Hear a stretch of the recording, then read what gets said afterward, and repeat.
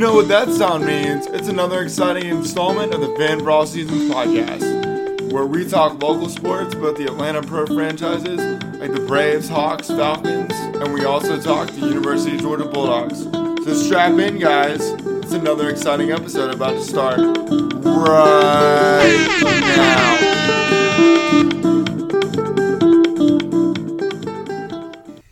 What up, podcast land? This is your host, Jamin Joe, of the Fan for All Seasons podcast. On this week's episode, we're going to talk some University of Georgia Bulldog baseball, along with some Atlanta Hawks basketball. But to get things started, we're going to talk a little UGA baseball, and it's just yours truly flying solo on the show this week. I've got a couple ideas in the hopper as far as getting guests for hopefully future episodes concerning the Hawks, University of Georgia baseball, and hopefully we'll be getting word about the MLB lockout ending, but I don't know when that's going to happen. So hopefully we'll get Major League Baseball here at some point. But before we get into the sports conversation for this week, it's time to get a word from our sponsor. And Fan for All Seasons is brought to you in part by Georgia Smoke Barbecue. Authentic original oak smoked barbecue catering. You can learn more at georgiasmoke.com. And so we're going to start off tonight's show with some University of Georgia Bulldog baseball. And I want to talk to you guys about my experience at Georgia Tech. So this was a tough weekend for the Bulldogs. We lost 2 of 3 to Tech. It's not good as a Georgia guy. It rips your heart out. You hate losing 2 of 3 to Tech. But all in all, I had a really good experience over at Rush Chandler Stadium at Friday night. I want to give a special shout out to my girlfriend, Allie Hyman, for going with me. We had a great time despite the L. And the thing I'll say about Tech is when we got there Friday night, the vibe and the atmosphere was crazy. I mean, it was sold out. I had been hearing on the radio all week long that both campus venues would be sold out, Rush Chandler and Foley, and the energy inside Tech was real. There were a lot of Tech fans there. We were in the heart of the Tech section, so they were all like pretty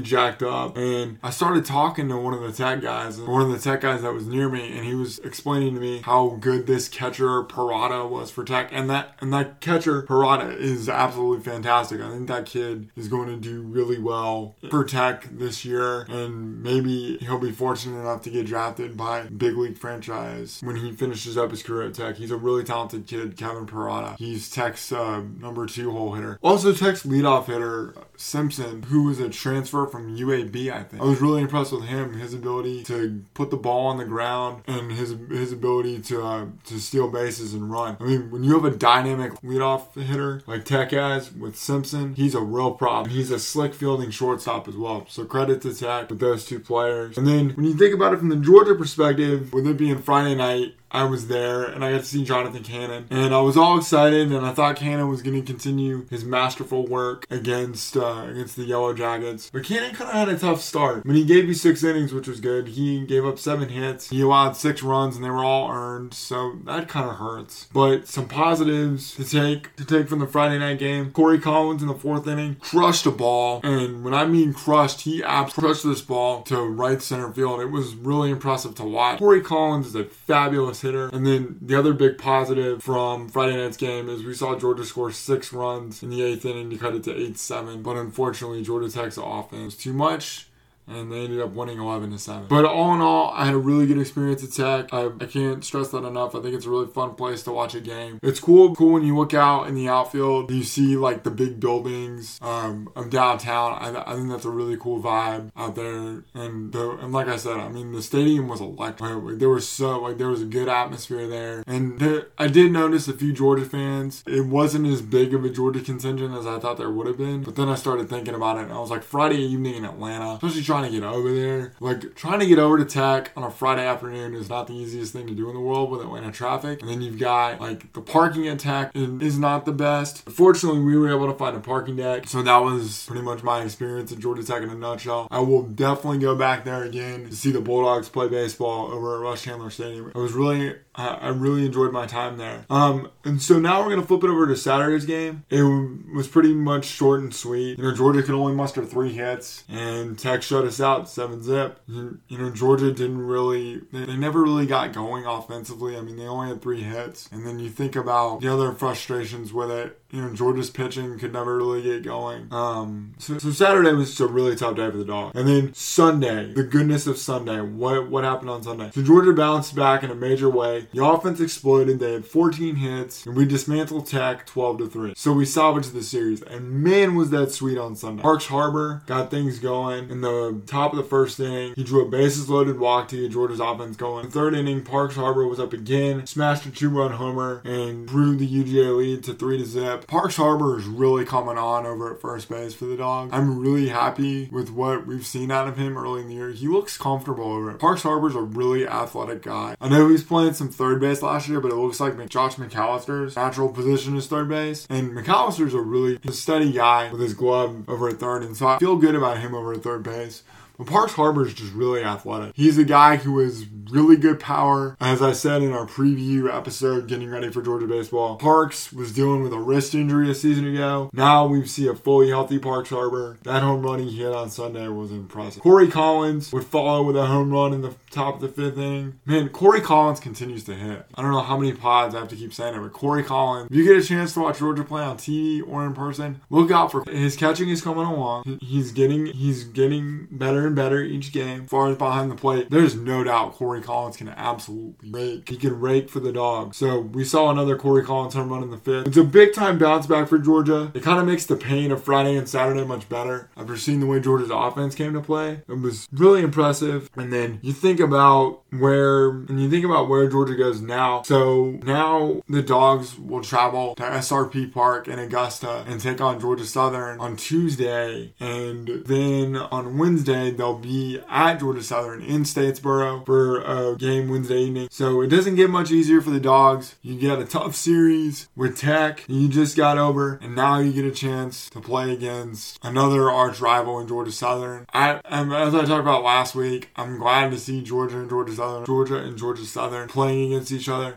I think this is a great rivalry in baseball. And the thing about Georgia Southern is they have a lot of kids that are from the state. A lot of kids that are going to bring their best, bring their A game against the Dogs. So Georgia's going to have to play good baseball over the next couple days if they want to get things going in the right direction. But Georgia Southern visits Athens on the 29th of March later this month. So that's kind of how the series with Georgia Southern sets up. Someone attack minor league park, one game at Southern, one game at Athens. I kind of like how they do that. You get a chance to see Georgia play against some in-state rivals. And like I said, these in-state rivals, when they get a chance to play Georgia, they get really excited because there are a lot of kids on Tech and from Southern, and heck, even from Georgia State, that have a lot of kids from Georgia on it. And not all of them can come to Georgia. And so Georgia's going to have their hands full with this quick little 2-game series with Georgia Southern. Where Georgia goes this weekend, the Dogs play Lipscomb for the last non-conference weekend of the year. And then the grind, the gauntlet, the 10-week grind that is SEC play opens up as next weekend, Georgia will be hosting the defending national champion Mississippi State Bulldogs. That's a really big series. Hopefully Georgia can get right in SEC play, because we all know the thing about the SEC, it could be football, it could be basketball, it could be softball, it could be anything. The SEC is the toughest sports conference in the land. It's tougher than tough. It's gritty. It's just a grind for 10 weeks in baseball. And I, for one, am really excited to see how this Georgia team stacks up against some of the best talent in the SEC. And more SEC talk as we get closer and closer to SEC play. I think this weekend series against Lipscomb is big. I think Georgia needs to go out there, handle their business, and get ready for a tough challenge with the Mississippi State Bulldogs. So that's going to kind of wrap it up for our Georgia Bulldog baseball part of the show this week. We're going to get to some Atlanta Hawks here in 1 second. So guys, this is where we are as far as the Hawks. I can't figure this team out. And I know Hawks Nation, Twitter, all you guys, even just fans in general, we can't figure this team out. I do not understand them. And when I'm recording this is right after the heartbreaking loss to the Pistons in overtime. You can't lose to the freaking Pistons on the road and expect to go to the playoffs. It's just a backbreaking loss. So I'm going to go down the stat line. So Bogey Bogdanovich had 22 points, had that crucial foul, gets fouled out. I really think that play really doomed us. And then there were a couple moments down the stretch. Collins had that wide open three, he missed that. The free throws that Collins missed late in the game before it was in overtime, late in the fourth quarter, was just heartbreaking. But the Hawks had so many opportunities. And the Pistons, I know they had won, I think Neek said 5 of 8. But guys, the Pistons have only won 17 games on the season. That's really, really frustrating. That is arguably the worst loss of the year. Losing to the now 18-win Detroit Pistons. That's terrible. All the positivity and the momentum that was the Chicago Bulls game from last Thursday, which is the second biggest win of the season, other than the Phoenix game. And now we fall on our face and we lose to the Pistons, although we did beat the Wizards in between. And I was feeling really good after the Wizards win, enjoying the weekend. I was like, okay, I feel really good about where the Hawks are at this point. They're playing good basketball, and then we fall on our face against the Pistons. It doesn't get any easier for the Hawks, as Wednesday night we travel to Milwaukee to take on the Bucks and Giannis Antetokounmpo. That's going to be tough sledding. But guys, I'm at a loss for words trying to figure out this Hawks. Can't figure them out because they have moments of just pure brilliance like the Bulls game, and then they just have moments of just pure ineptitude, frustration. I don't know what's going on, but I know it all starts with Trae as kind of being the engine to kind of get things going. And he had a tough night. He really did. He had a really tough night scoring the ball tonight against the Pistons. He only had 14 points, which was tough. And basically, this is a total team loss. I'm just frustrated with this team. I can't figure them out. Where do the Hawks go from here? They've got the Bucks on Wednesday. They've got the Clippers at home on Friday, and they've got Indiana at home on Sunday. Hopefully, the Hawks can get back, start to try to make the climb up to 500 at this point, because as of now, they're 30-32 with, I want to say, 18 games left. Guys, I don't know. I'm doing this with no notes. This is just raw emotion and everything. This is right after the heartbreaking loss to the Pistons, and I cannot figure this team out. I can't. I want to believe in this team. I want to believe in Nate. I want to believe in all that. I really do. I love this team. I love JC, and I love Trae, and I like all the guys on the team, Clint, DeAndre, all the guys, but I can't figure this team out, and I know nobody can. It's just so frustrating. I just hope that they can find a way to start playing better basketball. For those of you Hawk fans that say you want to miss the playoffs, guys, I would rather play in the playing game than be sitting at home watching, because if you think about it from a sports standpoint, what do we have to look forward to until MLB gets back? We have college baseball with the Bulldogs, which is great, and then I guess you have March Madness and golf and stuff. There are other sports, but for me, I'm a big basketball and baseball guy this time of year, and with how frustrating it's been with UGA basketball for me, at least I knew I had the Hawks to rely on, and the Hawks have made this frustrating for me during this stretch, and especially tonight, which is sickening. I hope we can bounce back against the Bucks, beat the Clippers at home, beat Indiana. Hopefully the Hawks can get right and start to play some good basketball, because we've seen this team have moments playing good basketball, but it's just, I just can't figure it out. It's just the most maddening thing. It really is maddening. And I know every Hawks fan feels the same way I do. And it's just hard. It's hard to be a Hawk fan right now, because every time you want to believe and you want to hope and you want to think, oh, we're going to get things turned around, we're going to make it to 500, you fall on your face. And it's just hard. It's really hard to be a Hawk fan right now. I want to believe in this team. I do. I like the makeup of this team. I really like Nate. I think Nate's a really bright coach. It's just there are moments, we miss shots, or we don't box out, or we don't play good defense on Cade Cunningham, and Cunningham slicing and dicing to the rim. I just don't understand it. And as a passionate, diehard Atlanta Hawk fan, as I am, guys, my Hawks fandom has been with me ever since I started watching the NBA, which is probably, I was pretty young. I remember going to my first Hawks game ever, and I saw the Memphis Grizzlies play, Pau Gasol, and the Hawks had Dion Glover, and Sharif, and Jason Terry. That right there tells you how long I've been a Hawks fan. But I've probably been a Hawks fan since the late 90s, early 2000s is my first memory of the Hawks and going to that Memphis Grizzlies game. I just remember being a kid and thinking, man, Jason the Jet Terry was my world. Former Hawk point guard out of the University of Arizona. Jason Terry was a clutch point guard for the Hawks, and I just fell in love with him. He was awesome. And then you go through the Tyronn Lue era. I really liked Tyronn Lue when he was with the Hawks. I thought he was cool. Josh Smith was a great player for the Hawks back in the day, and I had a chance to meet Josh Smith at an event, and then I met him the next day at a mall. It was really cool. I got to hang out with Josh Smith in a span of 48 hours. I don't think many people know that story, but I was maybe 13, and here's Josh Smith as a rookie, and I might have been 12, but I saw Josh Smith, dude, you're Josh Smith, and I got to talk to him, and Josh Smith was super great guy. So anyway, those little snippets tell you how long of a Hawks fan I have been. I have been through several rebuilds with this team, but my fandom for this team has not waned. It has never been questioned, and it will continue to be loyal and forever to the Atlanta Hawks. They're my favorite. They're one of my favorite teams that I root for, and that I love to talk about on this podcast.